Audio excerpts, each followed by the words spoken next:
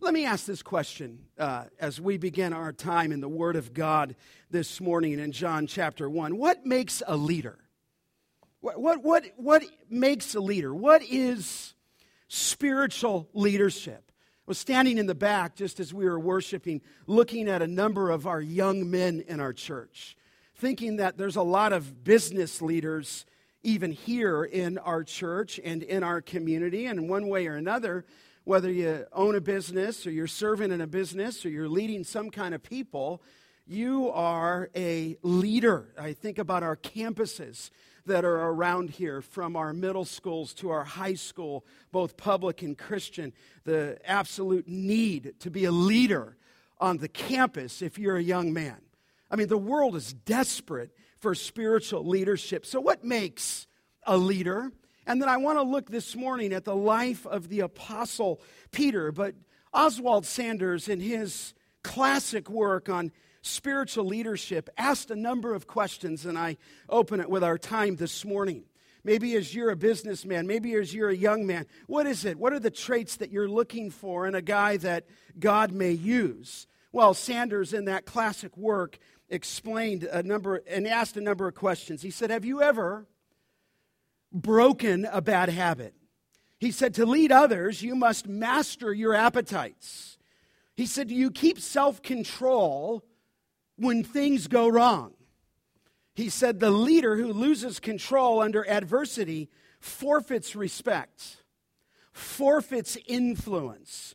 A leader must be, Sanders said, calm in crisis and resilient. Do you think independently? A leader must use the best ideal of others to make decisions, but a leader cannot wait for others to make up his or her mind. That man, that particular woman is leading. Can you, young men, handle criticism? I mean, the humble person can learn from petty criticism. Even, Sanders said, malicious criticism. Another question, do you gain the cooperation of others? Can you win the respect of your teammates, of those who you serve at work, those whom you work with in our community? Sanders asked, are you a peacemaker? He said a leader must be able to reconcile with opponents where arguments have created hostility. Can you accept opposition to your viewpoint or decision without taking offense? Sanders said leaders always face opposition. He said, can you make and keep friends? Your circle of loyal friends is an index of your leadership potential. He said, do you depend on the praise of others to keep going?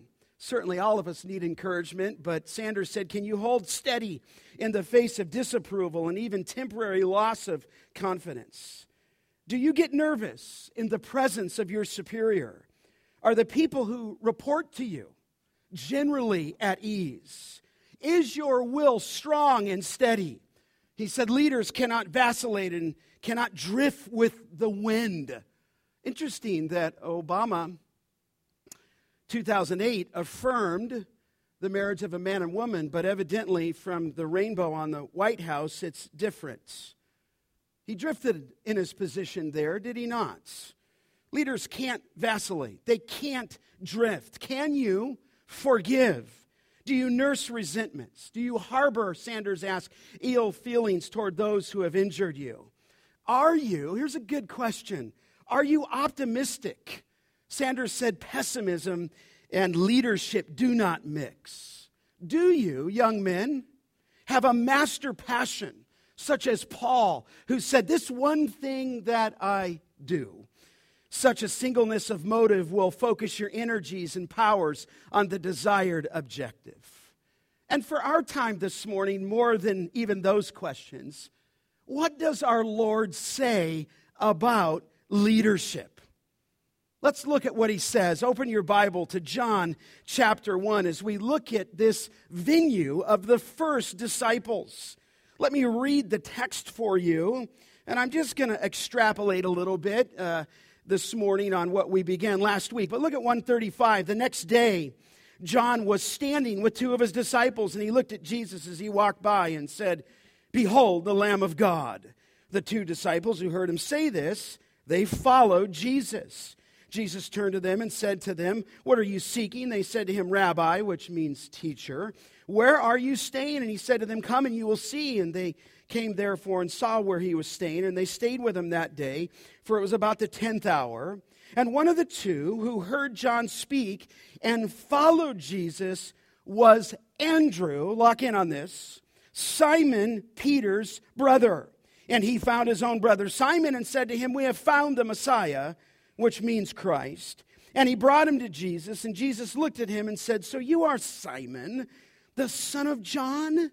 You shall be called Cephas," which means Peter. There's our text, zeroing in on those scriptures in 41 and 42, the first time that he had met Peter. Andrew, as you remember last week, was introduced first. Then in 41 and 42, he found his own brother, Simon. So last week we looked at Andrew the evangelist. This morning and today, Peter the leader. And I thought, if you permit me just for a little bit, I need to really introduce him, Peter. He plays such a dominant role in John's gospel that I need to introduce him to you to give you a greater insight as we proceed. I don't want to always stop here and look into these things so deeply, but my own heart is just so curious because this is the first time, as we look in the other gospels, that he ever met the disciples. And the other Gospels don't include this section in John 1, so we're on holy ground. It's only in this place that he first met Andrew. It's only in this place that he first met Philip. It's only in this place that he first met Nathanael, and here he first met Peter. I mean, when you get to Mark's Gospel, and he's on the seashore, and he calls him to follow him, I mentioned last week that they had been following him a year to a year and a half. But not here. This is the first meeting. And of course, you can see in verse 41, it says he found, 41 of Andrew, that he found first his own brother Simon. And the first thing that we said of Andrew the evangelist is the first thing he did, not other things, but this one thing I do, he went and found Simon. Now, I mentioned a couple weeks ago, or last week, that Andrew's the evangelist. And every time he's mentioned specifically in the Scripture, remember? He's bringing people to Jesus. It's a wonderful tribute to him. He brought Peter to Jesus, or here in the text, his brother Simon. Then he's mentioned again where he brought the little boy with the lunch to Jesus, and he fed the 5,000. And then the other time, the third time he's mentioned, it was in John chapter 11 and 12, where the Greeks wanted to be introduced to Jesus. And so Andrew brought those Greek Gentiles to Jesus. He's always introducing people to the Messiah. But here, we're talking about Simon. And you can see from the text, he changed his name. So permit me just for a little bit here on this July 4th weekend is to ask this question as I ask every week, but why is this passage here? That, of course, is the point, right? Why is it placed here in the text? And why and how and for what purpose did Jesus change his name from Simon to Peter? And so John describes the first face-to-face meeting our Lord had with Peter. And it's amazing that our Lord, you read it, saw not just Simon, but the man he would fashion Simon into, he saw him as Peter.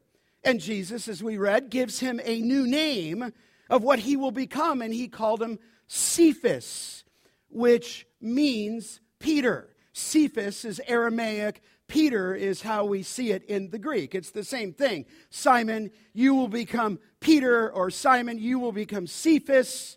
Cephas means Peter, and Peter means, in Greek, I think you know that, the rock.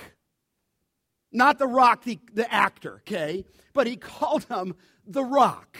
I'm changing your name from Simon to Peter, and you shall be, from this point on, at the first meeting, the Rock, or Peter. And I think here, just a theological statement for you, it symbolized a change in character for him. And then in addition to that, he becomes, does he not, the foundational leader of the apostles, of the early church. I mean, I don't want to take you into all the detail, and I have to refrain myself all the time so we stay to the task. But, I mean, when you look at Peter's leadership in the book of Acts, it's incredible. I mean, this guy became an outstanding leader. One historian said he was the one who made the move, Peter, to replace Matthias with who? Judas. Peter said, we've got to replace this one, Acts chapter 1. Of course, you well know that Peter was the preacher of boldness on the day of Pentecost in Acts chapter 2. Peter, along with John in Acts chapter 3, healed the lame man. It was Peter who was the spokesman regarding the death of Ananias and Sapphira in Acts chapter 5. It was Peter in Acts chapter 8 when that man, evidently filled with a demonic spirit, Simon, he's the guy who rebuked him. Now listen, there's 11 other apostles, but this guy's first. You say, what do you mean first? Well, he's first. There's 4 different lists in the New Testament. Probably what I mean is the Gospels. And in every list, his name is first. It's not alphabetical. He's the leader of leaders. That's who we're talking about. This is the one among equals, if you will. It's Peter. Simon was getting weird in Acts chapter 8, and Peter rebuked him, okay? Peter's the one who raised in Acts chapter 9 Dorcas from the dead. Peter. He took the gospel to the Gentiles in chapter 10. And so we're addressing this morning Peter, the one who wrote 2 epistles at the end of the New Testament, 1 Peter and 2 Peter, and he wrote on the lessons that Jesus taught him. And I'm asking you, right? How did he become that man? You ever think about that? I mean, you have to understand my heart. I love leadership. It's just like a hobby. If I find something on leadership, I read it. I read Christian books on it. I read secular books on it. But the greatest leader in the whole world who ever lived was Jesus Christ. What did he do? And I still think it's fascinating in the passage that at least in the first meeting, Andrew's the first guy, which touches my heart. But Andrew went and found his brother Simon. How did our Lord transform Peter from an arrogant, brash, impulsive man into the leader of the apostles? How did he transform him into the leader of the early church? May I suggest for our time this morning 3 key ingredients that the Lord, if you will, was mixing and molding. And I just pray that there's some young men here this morning who can heed this. The world in which we live is desperate for leadership. Some of this is calling, and I'll look at the raw credentials of this. Some of this is what a man becomes, but our world is desperately looking for leadership. I know David said that we enjoy our freedom. Maybe. Closing quick, isn't it? Not to be Debbie Downer this morning, right? We do celebrate the 4th of July. But I'll tell you, in my heart, as I saw the fireworks go off, not so sure what we're celebrating anymore. And I'll tell you, our church is going to be tried. You will be tried. You older folks north of 55, all your grandchildren will be tried. And so we need men. We need leaders. This campus at Kingsburg needs, in this particular day, I could say today, male leadership. Well, what did our Lord do? Well, 3 ingredients that he used to mold and fashion Peter into a man of God. And as you watch these young men come up in our church, and I want you to know I weekly think about this, who's the next generation of men? So thankful for our elders. so thankful to serve alongside them, and they with me, I with them. But I'm wondering, who's the next generation? We're one generation from becoming, extinct at this church. Yale started out as a Christian university. Harvard started out as a Christian university. Many Christian universities, did you know? And I'm off the target here a little bit. There's only about 6 Christian colleges left in the entire nation that believe in a 6-day literal creation. Hundreds of universities, but I can count them on 2 hands how many believe that God created the world in a 24-hour period, 6 days. I mean, where's the men that are going to step up? Where's the men who are going to take the next generation? Hey, if you're here and you're north of 55, I hope you're praying for the church. I hope you're praying for our future. Maybe because I'm getting a little older, I'm thinking, man, who are the next guys? What's God going to do? Well, Peter this morning. I want to look at Peter regarding his credentials, okay? And all of this is the Lord's fashioning. His crisis, and then his character. So his credentials, his crisis, his character, and the Lord's mixing this man to become a leader. First, his credentials. His credentials. You just meet him there, so let me fan this out. Who is Simon? Who is Peter? Who is Simon Peter? Have you ever wondered that? I want to answer that for you today. Did you ever wonder why he has so many names in the New Testament? Sometimes he's Simon. Sometimes he's Peter. Sometimes he's Simon Peter. And sometimes he's Simon Simon. But this is not Simon Says. What's his credentials? Well, first, just a few, facts for free. You know that he was a fisherman, okay? He was from the city in Bethsaida in 144. How do you know he's from Bethsaida? Well, look at 44. It said Philip was from Bethsaida, the city of Andrew and Peter. Okay, we can put that together. He's from Bethsaida. Later, he lived in Capernaum. Okay, we know that from Mark 21. We stood there in January. In fact, they have a place in Capernaum that they believe was Peter's mother-in-law's house. And if you want to go back, I'm in my mind thinking about 2018 for Israel in January. But we were there in January. We know from Mark's gospel that he owned a house. We know from the teaching of the scripture that Peter, was he single or married? He was married. So how do we know that he was married?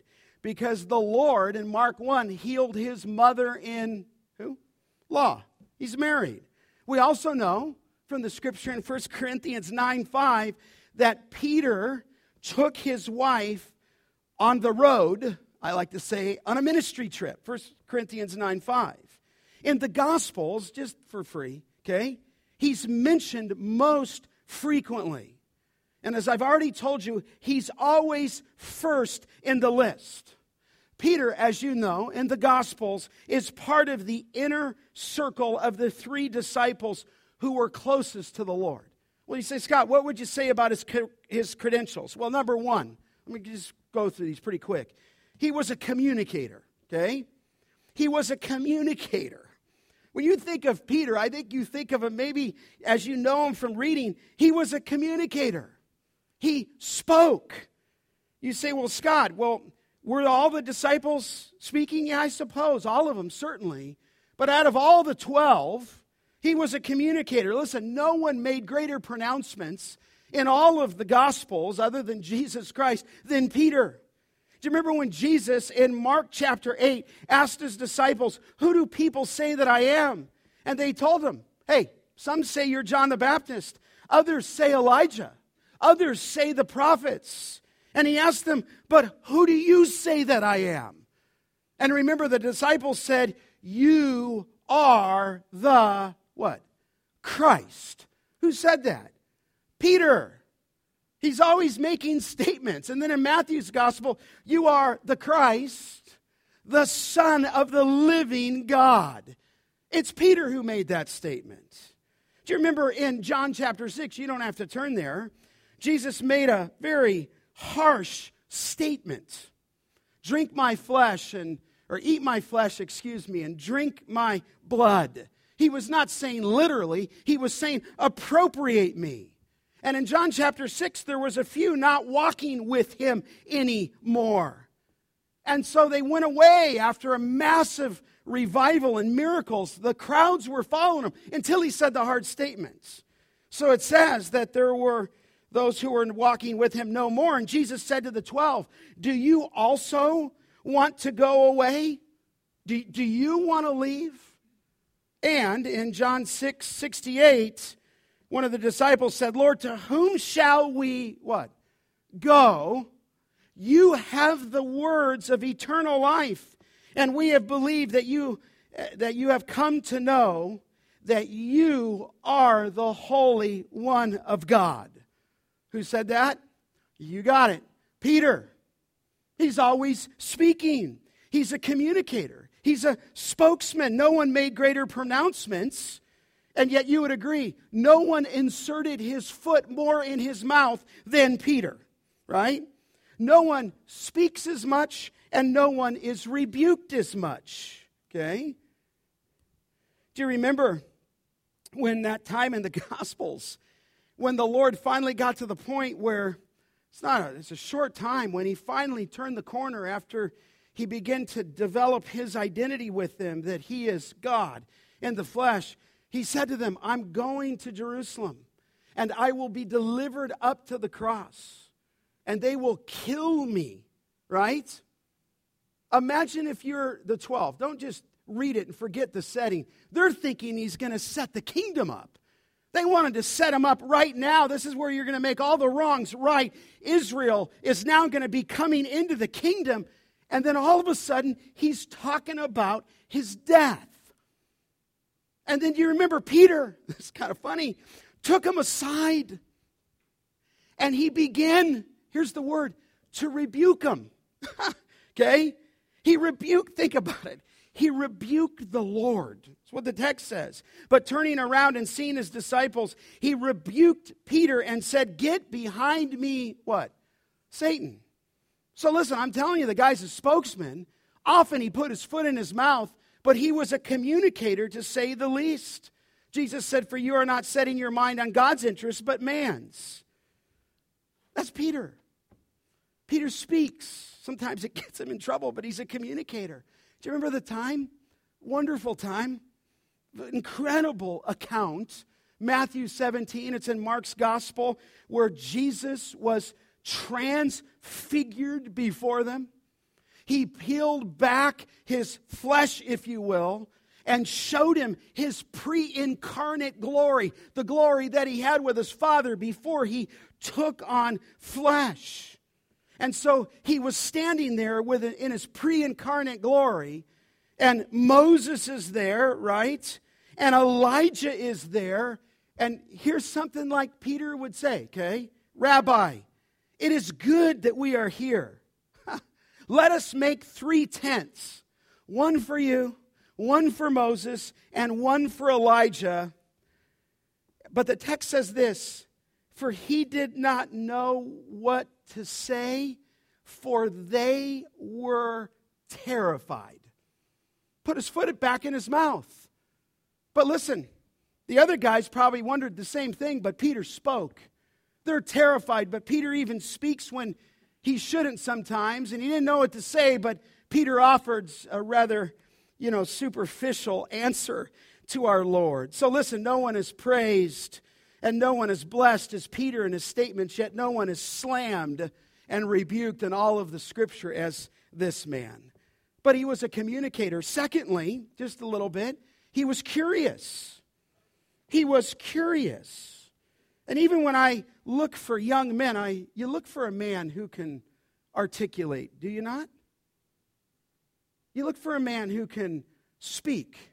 You look for a man who can be bold. I'm still back on the first point. So, well, why do you do that? Because Paul told Timothy to train faithful men who will be able to teach others also. So Peter's rare, but when you look for leadership, you look for a man who can communicate. But secondly, he was curious. He was curious. You say, what do you mean curious? Well, it went with communicator, but here's my point. He's always asking questions. Leaders ask questions. Young men who begin to show themselves ask questions. Young leaders are curious. And Peter, you see it. You say like, Scott, how? Well, you don't have to, we won't go there. We'll run out of time. Peter asked the Lord to explain the parable to him in Matthew chapter 15. He said, well, I guess one of the other guys could have said it, but they didn't. It was Peter. Peter said, he's curious. Hey, Lord, would you explain this parable to me? Peter's the guy who asked the Lord how many times we should forgive someone. Peter said up to 3 times, and the Lord said up to what? 70 times. Peter asked the question, though. He's always asking questions. He's curious, is the thought. He wants to know. Now listen, not everybody's Peter. I get that, but I'm on Peter this morning. Okay? Leaders talk. Leaders lead. Leaders are curious. He's the one who asked the Lord in Mark chapter 11, hey, Lord, it was more of a statement, but it's a question. The trees withered. Why? I mean, there's 12 disciples, but he asked the Lord, I see the tree withered. Peter's the guy at the end of John's gospel, which is why I want to unpack him just a little bit, who asked Jesus about the future of his fellow apostle, John. Do you remember where he said, hey, Lord, what about this guy? Now, it's, he's kind of saying, what's going to happen to him? And John was the only one, who didn't die a martyr's death. But Peter asked him, hey, what about this guy? When Jesus began to talk about the betrayer, it was Peter who asked Jesus about the identity of the betrayer in John chapter 13. Other guys are standing there, but Lord, who is it? Or actually, he leaned over to John and said, who is it? Ask Jesus. That time he called, but he was asking. And these are the kind of ingredients that you look. If you're a business owner, you want to know that a guy can work, but you're also looking for the curious guy. When I look at future men, I look for men who ask questions. So it's interesting here that that's what he was doing. Peter was the one, remember when he said, hey, whoever's left houses and brothers and sisters and farms will receive this fold when they come. And they're all silent, but Peter's the one who said, hey, Lord, what do we get? Question. We've left everything to follow you. Peter asked that question. He's always asking questions. He's always taking the initiative. It's just a little window there. You look for someone who's curious, who's asking questions, who's taking initiative. That's a leader. And Peter's curiosity drove him to ask questions. That's what he was doing. Remember that faith principle last week? Faithful, available, initiative, teachable heart for God. He's got initiative. In other words, what I'm trying to tell you is that there was something in this guy's raw credentials that spoke of leadership. And the Lord would begin to hone him, to shape him into a man of God. And we'll talk about that. Thirdly, not only was he a communicator, not only was he curious, but thirdly, he's confident. Okay, he's confident. Remember when Christ began to tell him about his coming death in Mark 14? I'm going to die. And Peter said to him, even though all fall away, I will, what? Not. Probably there's another 11 guys just going, they're just scared. Jesus going to the cross. Peter's like, hey, they might all fall away, but not me. So we can say that he's confident, but you and I well know that he's also cocky. That's not another point. It's just in this one, okay? He's cocky. Remember after the Lord told him that, hey, Peter, before this night's out, you're going to deny me, what? 3 times? And Peter still said emphatically to the Lord, if I must die with you, I will never, what? Deny you. He's confident, but he's also cocky. Now, a little insight into this thing here. When Peter said, I must die with you, even if I must die with you, he said, I will not deny you. And I love the little comment in Mark 14. You can read it on your own. After he said that, it says, all the disciples said the same thing too. In other words, Peter, if you said it, yeah, that sounds good. He's the leader. He's confident. He's curious. He's a communicator, but sometimes his confidence got him in trouble. How about this time? You certainly remember when he was walking on the water. And they're in the boat, just rowing. The waves are coming, the wind. And then they see this figure coming to hit them. And they think he's a what? Is a ghost. They're scared to death. They're just frightened. They're just shivering. These are brawny dudes, right? This is a professional fisherman on the Sea of Galilee. They've seen storms, but imagine this storm, where at least in one of the Gospels, water's filling into the boat. They think they're going to die. Remember when they said in Mark 4, don't you care that we're going to perish? I mean, they're scared out of their boots. They're just shaking. But then it was the Lord. And you remember, it was not the other disciples. It was Peter who said, Lord, if it is you, what did he say? Bid me to come out with you on the water. And remember, he stepped on the water, and Peter himself started to what? Walk on water. You know the account. But he began, after he looked at the surrounding things around him, he began to what? Sink. And he lacked faith, certainly. But he's confident, wasn't he? Lord, if it's really you. There's 11 other guys still in the boat, you understand? So we can dig Peter and say, man, he just lacked faith and he began to sink. What a loser. I don't know. That was an L. How do you see it like that? That's an L, loser, okay? But I'm just telling you, there's 11 other guys who never got out of the boat. Here's this guy. He is confident. So here he was, a communicator, curious, confident. Fourth, finally, these are his credentials. There's more, but he's courageous. He's courageous. This is the raw stuff in this guy. This is the DNA in this guy. You say, is God sovereign in that DNA? Absolutely. Listen, I don't know how the Lord always puts people together. Andrew can barely speak. We don't see him speaking. But he's always bringing people to Jesus. Praise God. This guy spoke, and he's courageous. You say, well, like where, Scott? Well, you guys know the story. In Matthew 18, they had all fled when the Lord was arrested in the garden. But it's likely that after they all fled, John and Peter were there, and they're in that area where his trial was taking place. And you remember, certainly that's where in that context he denied the Lord 3 times. But I'm telling you, he's there. There's 10 other guys not there. Judas is gone by this time. There's 9 other guys not even there. But he's there.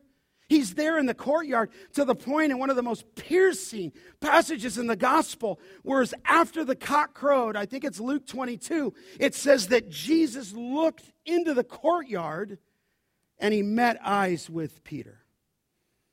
Now, he blew it royally, but I'm telling you, there was courage in this guy. There's some moxie in this guy. So listen, he's courageous, but he's also, let me say this in the same point. You know this. He's foolish all at the same time. You say, why is he foolish? Well, while he's in the midst of being courageous, being in the garden, the bystanders were again saying to Peter, remember in the arrest and the trial, hey, surely, from the text, you're one of those guys. For you're a Galilean too. In other words, that woman began to say, I've seen you. You're following. You're one of the disciples. He's your master and you're a disciple. And Peter said, the text says in Mark 14, he began to curse. He began to swear. Peter said, I don't know this man. I don't even know who you're talking about. And immediately the text says a rooster crowed. Actually, it says a second time, because before it crowed the third time, you'll deny me 3 times. And so there it is. He's courageous, but he's foolish. Do you remember as time, this is a leader though, huh? I'm just saying that to encourage you. But don't think, you know, when you look for a young man, you do look for a guy that has a little bit of courage to him. Oh, maybe the Lord hasn't worked His grace completely in his life, in his maturity, but give me a little courage. Give me a guy like Daniel, who's a teenager saying, we're not going to eat that food and drink that wine. I mean, this guy had courage, but he was also foolish. You say again, how was he foolish? Well, he denied the Lord 3 times, but you remember in the Garden of Gethsemane, the night in which the Lord was betrayed, the text reveals that hundreds, we think like 600 Roman soldiers are on the scene when they arrested Jesus. And do you remember they came to arrest him? Who do you speak? And he said, I am, and they fell down. But then they got back up, and remember, Judas at that point betrayed him with a what? With a kiss. And you know that one of the disciples there pulled out his what? Sword and went to go cut off whose ear? Malchus is his name. Luke 22. You say, who's that disciple? Who is it? It's Peter. I mean, I'm just telling you, he's got courage. He's courage. Sometimes he's foolish. And you know, and I've shared that with you, he's not a surgeon. Let me get his ear. He probably just took his sword out, and I think it's more of a broadsword than a dagger. And I think he just swung at Malchus's head, and Malchus probably went, well, I don't know. Off comes his ear. Who's that? Peter. But I'm telling you, there's something in this guy. He's courageous. I sometimes like to say when you're training young men, take this with a grain of salt, okay? I'd rather train, have you ever heard this? A wild horse than raise a dead one, okay? In other words, the guy might be wild, but at least he's not passive or dead, you understand? Sometimes you're going to train, you got to harness this people. But his credentials were part of the raw material that God used to shape the man. He's a communicator, he's curious, he's confident, he's courageous. But here's the second main principle. His crises begin to shape him. In other words, the Lord took the credentials and put him in a crisis to show him how much he needed to depend on the Lord. Say, well, like what kind of crisis did he put him in? Well, again, I'll just tell you a few.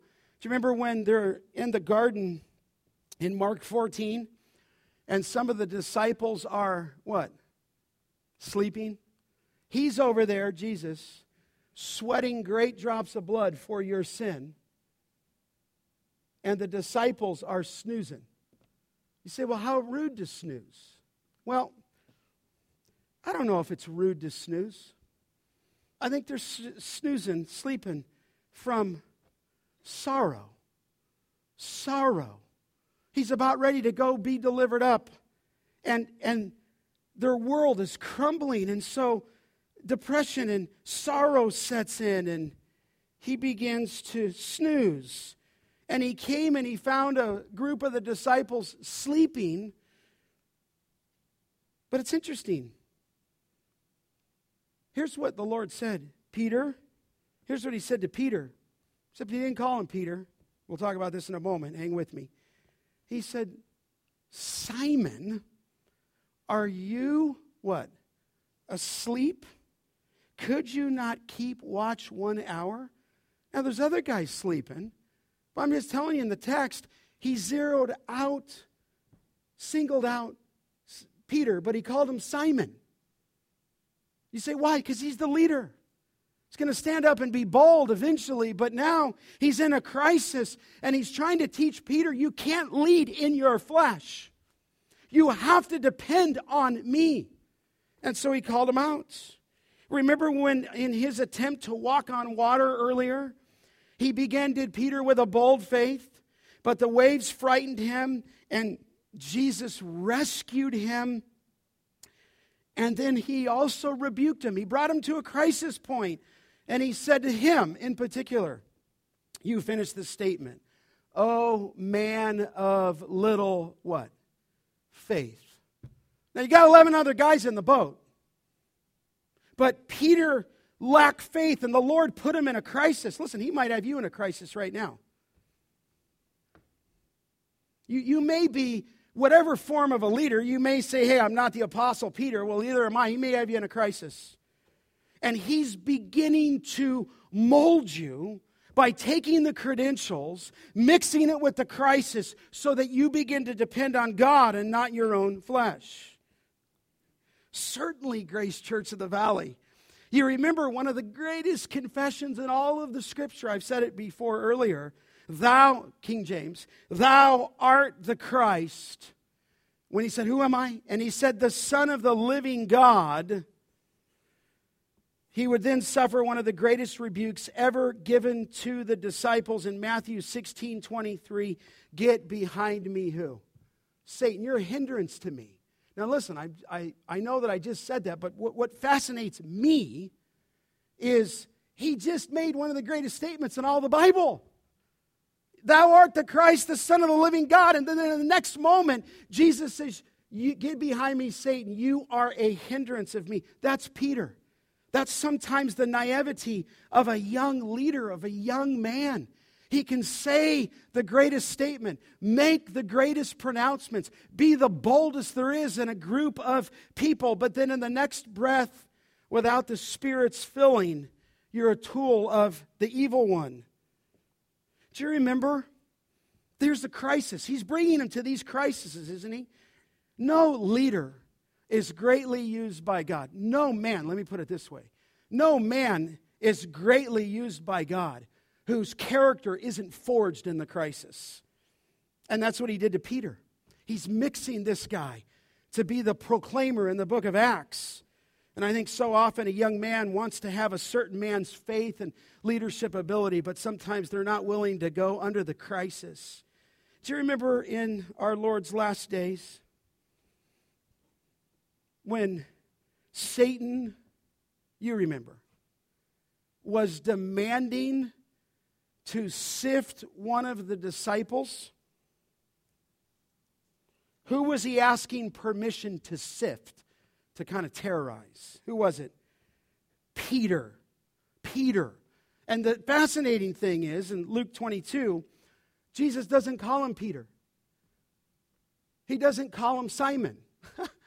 He says, Simon, Simon, behold, Satan has demanded permission to sift you like what? Wheat. And say that to the other disciples. They're there. They're leaders. They're all leaders. But he did say, Satan, I mean, think about it. He wants Peter. He wants the man. And he's asked permission to sift them like wheat so that it just blows away, if you will. So here's my question to you. Let me just explain this. He says to him, Simon, why are you asleep in the midst of crisis? Here in Luke 22, he says, Simon, Simon. Let me just come back for a second. Here's why we've talked about this. Let me come back to Peter's name. Peter looked at him, Jesus looked at him, look back at 42. And he said to him, so you are Simon, the son of John. Now, some people believe in 142, Jesus just prophetically knew that he was Simon, son of John. I don't know if that's what the text is saying. Yeah, you don't know if Andrew was telling Jesus all night when he went to go be with him at the 10th hour, hey, Jesus, I got this brother. His name is Peter. I want you to meet him. So the next day he meets Peter and he says, it could just be just in the text, Simon. Oh, so you're Simon, the son of John. And then look at the text in 142. You shall be called Cephas, which means what? Peter, he changed his name. So listen, sometimes he's Simon, as you can see his name, son of John. In fact, in Matthew's gospel, I don't want to get too technical, he's called Simon Bar-Jonah, which means Simon, son of John, which means that Peter's dad's name was John. Let me explain his names to you just for a moment. Sometimes he's just Simon. And Simon is just his common name, okay? You have a name, I have a name. It's his common name. And there's 7 different Simons in the New Testament. I don't need to tell you who those are. You know one of the men. Remember the guy who carried the cross of Jesus? His name was Simon of what? Cyrene, right? It's just Simon's his name, okay? Common name.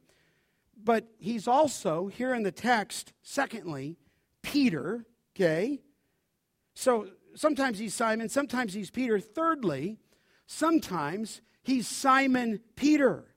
Now, in the Bible, when it says there, and I think I explained this to you, that you shall be called Cephas, okay, that's just Aramaic. And in the Greek, you can see it there. It's translated. It just means Peter. So Peter, beloved, is kind of a nickname of who Jesus would make Peter. You are Simon, but I'm going to call you Peter, which means stone, okay? And sometimes you remember the changing of a name demonstrated authority. I can understand that. You get that. Abram was changed to what? Abraham. God Almighty can change a name, can't he? Jacob was changed to what? Israel. Sometimes it symbolizes authority. However, why did Jesus change his name? Listen, let me just say this succinctly. Our Lord gave Peter this name in anticipation of who Peter would become. Okay? I want you to be a rock. You're shifty. You vacillate. Yes, you're courageous, but sometimes you're foolish. Sometimes you're confident, but more often than not, you're cocky. But I'm going to change your name. I want you to be strong. I want you to be stable, is the thought. Okay? So it's an anticipation. Now, even after his name was changed, Simon, let me declare this for you, was always used in 2 cases, okay? First, it designated Simon, or Peter, in a secular way. For example, it's all over the New Testament. It's called the house of Simon, Mark 1:29. It's called Simon's wife's mother, Mark 1:30. It's called in Luke 5:3, Simon's boats. Simon's fishing partner, Luke 5:10. Simon's house, Luke 4:38. In other words, it's a secular identification when he's not talking spiritually. He's just Simon. Here's his identity. Here's his occupation, his identification. But it's a secular identification. Secondly, Simon, understand this, was used by our Lord when he was being reprimanded for sin. When he began to function, if just for the sake of a term, in the old man, and the Lord was focusing on his sinfulness, if you will, he called him Simon. I like how MacArthur said it. He said, by nature, Simon tended to vacillate. So the Lord changed his name to try to force Peter into thinking what he wanted him to be. He changed his name from Simon to Peter, or Cephas, Aramaic, which means stone. And at first it must have been a contradiction calling unstable Simon stone. But I'm sure that every time Jesus called him by that name, he thought, I must be solid, Peter. I must be firm. I must be a stone. And I believe MacArthur said that the Lord gave him this name to force his thinking down a certain path. Can I give you an illustration? Now, don't get upset at me, especially Tommy Barrington out there. It's an illustration from Tommy Lasorda and the Los Angeles Dodgers. Is this okay? Okay? It's not the Giants. It's the Dodgers. I grew up in Los Angeles, and he was the former manager of the Dodgers many years ago. Lasorda tells the story of this young, skinny pitcher who was brand new in the Dodgers minor league system. And the youngster was very, very timid, but he had an extraordinarily powerful and accurate arm. And Lasorda was convinced that this young pitcher had the potential to be one of the greatest pitchers ever. But Lasorda says the young man needed to be more fierce. He needed to be more competitive. He's just kind of timid. He needed to kind of lose that timidity. Lasorda would say. So Lasorda gave him a name. He gave him a nickname that was exactly the opposite of his personality. And Lasorda began to call this young pitcher Bulldog. Okay? And over the years, that is exactly what Orel Hershiser became. Tenacious on the mound. But he was timid when he came up, so Lasorda began to call him Bulldog. And then he became one of the most tenacious competitors who ever took the mound. And the nickname became a perpetual reminder of what he ought to be. And before long, it shaped his whole attitude, and he became the Bulldog. So listen, every time the Lord would communicate to Peter, he would designate what he wanted to say to him by the name he used. If he called him Peter Rock, he got one message. If he called him Simon, you get it. It gave another message. If he called him Simon Peter, still another message. In other words, you're partly Simon, you're partly Peter, but he needed to become in every situation the name that the Lord gave him, and he gave him the name Rock. Rock. And so he began to fashion this man and put him into crisis. And whenever he responded in the flesh, he said, Simon, Simon, behold, Satan demanded you. I think it was when Peter's listening to that, he's always calling me Simon, Simon. I need to depend on the Lord and become a rock and stable here. You know, remember when he came back and I mentioned, Simon, why are you asleep? He's reminding him, hey, you're acting in your old man, okay? He wanted to be the rock, but often he wasn't. So he's Simon in his sinful and secular identification, and he's Peter in his spiritual identification. The thing that's funny for me is 17 different times in John's gospel, John the apostle, John his fellow leader, his fellow elder, called him Simon / what? Peter, because I think John's saying you never know what you're going to get with Peter. Sometimes he's Simon, sometimes he's Peter, but I'm just going to call him 17 times Simon Peter. So listen, you say, what's the Lord doing? He takes the credentials. He begins to mix this man in the midst of his crisis situations. And thirdly and finally, we're all done. He begins to form a character in him. You say, what kind of character? Well, he begins to move into Peter submission. Here's what Peter said at the end of his life. Is it up on the screen? Peter, I don't know if that one comes up. When it says, submit yourselves to the Lord's sake to every human institution, whether to a king as one in authority, he says, servants, be submissive to your masters. All I know, at the end of his life, Peter became a model of submission. Leaders have to learn submission. Young men have to learn submission. If young men can't learn submission, then they could never be a leader. So a leader is a follower, but then he's a leader, and Peter would then say, instead of me taking out my sword and cutting his ear off, he was talking about submission. Secondly, he becomes a model of suffering. 1 Peter chapter 4, when he says, make sure that none of you suffers as a murderer. He says, you must suffer according to the will of God. And he becomes in his character not only a model of submission, but secondly, a model of suffering. I love that. You know that Peter, you know this. He counted himself unworthy at the end of his life to die like Jesus. This is not in the New Testament, it's in church history. So he was crucified what? Upside down. Don't crucify me like Jesus because he's God. You can crucify me upside down. And so he learned submission. He learned suffering. And thirdly and finally, he learned how to be a servant.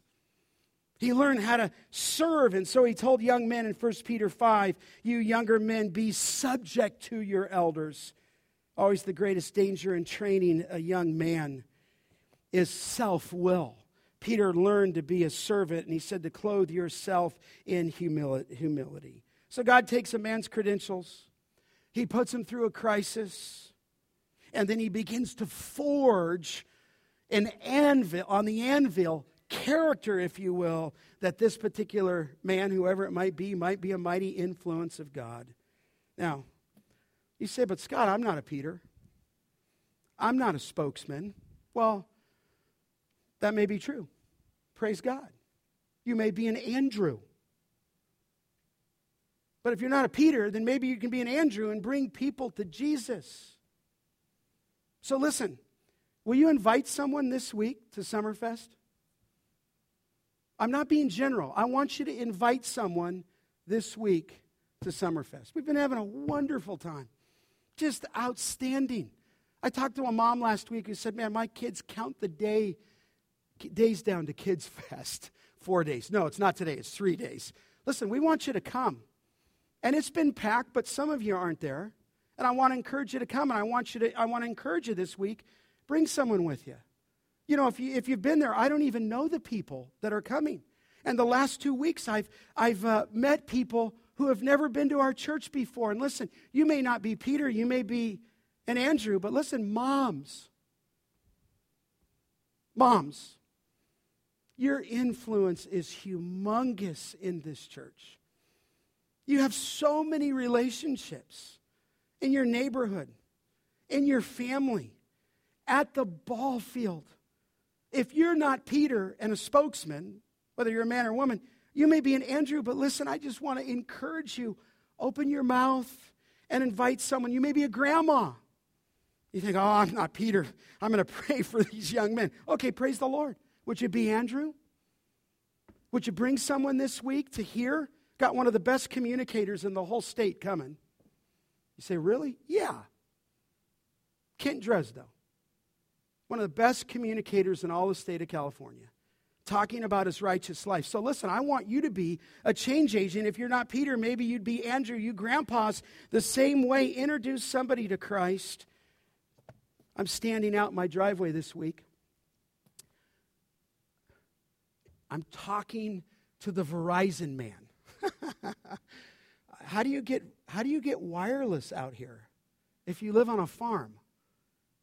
So he's really good at what he does.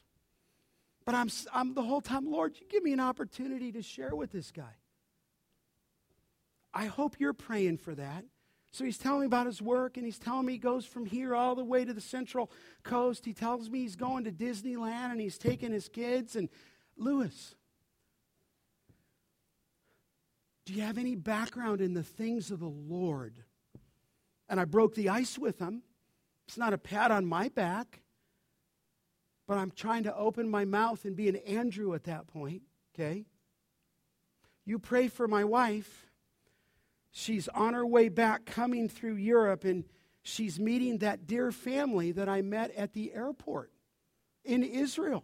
Remember I told you we're standing in the Albanian airport, and this Italian couple is standing there right next to us waiting for the plane, and we struck up a conversation with him. You say, Scott, could you speak Italian? No.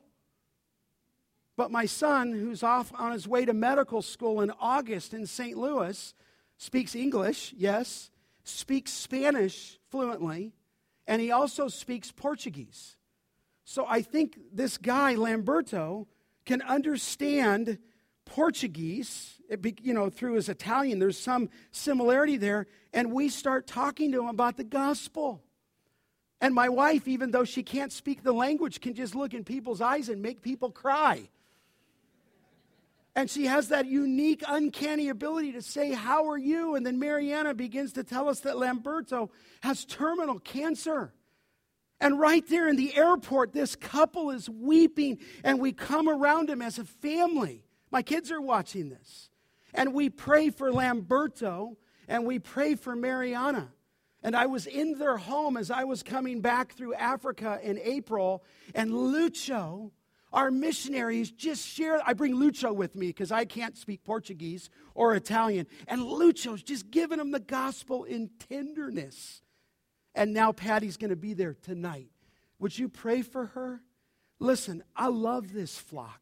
I just want to encourage you. I'm meeting people at Summerfest who I don't know because your reach is going out. But listen, if you're a Peter and you're a man, you be Peter. If that's what God's called you to. If you're not Peter, then praise God the way He wired you, then be Andrew.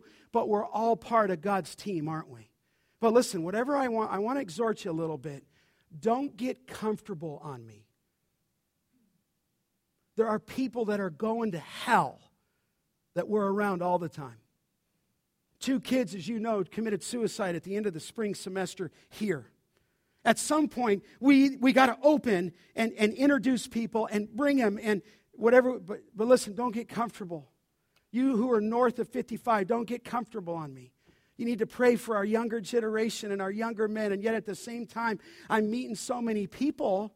So I meet this guy 2 weeks ago, and we're almost done, okay? I meet this guy 2 weeks ago. I'm sitting at the table. Better be careful.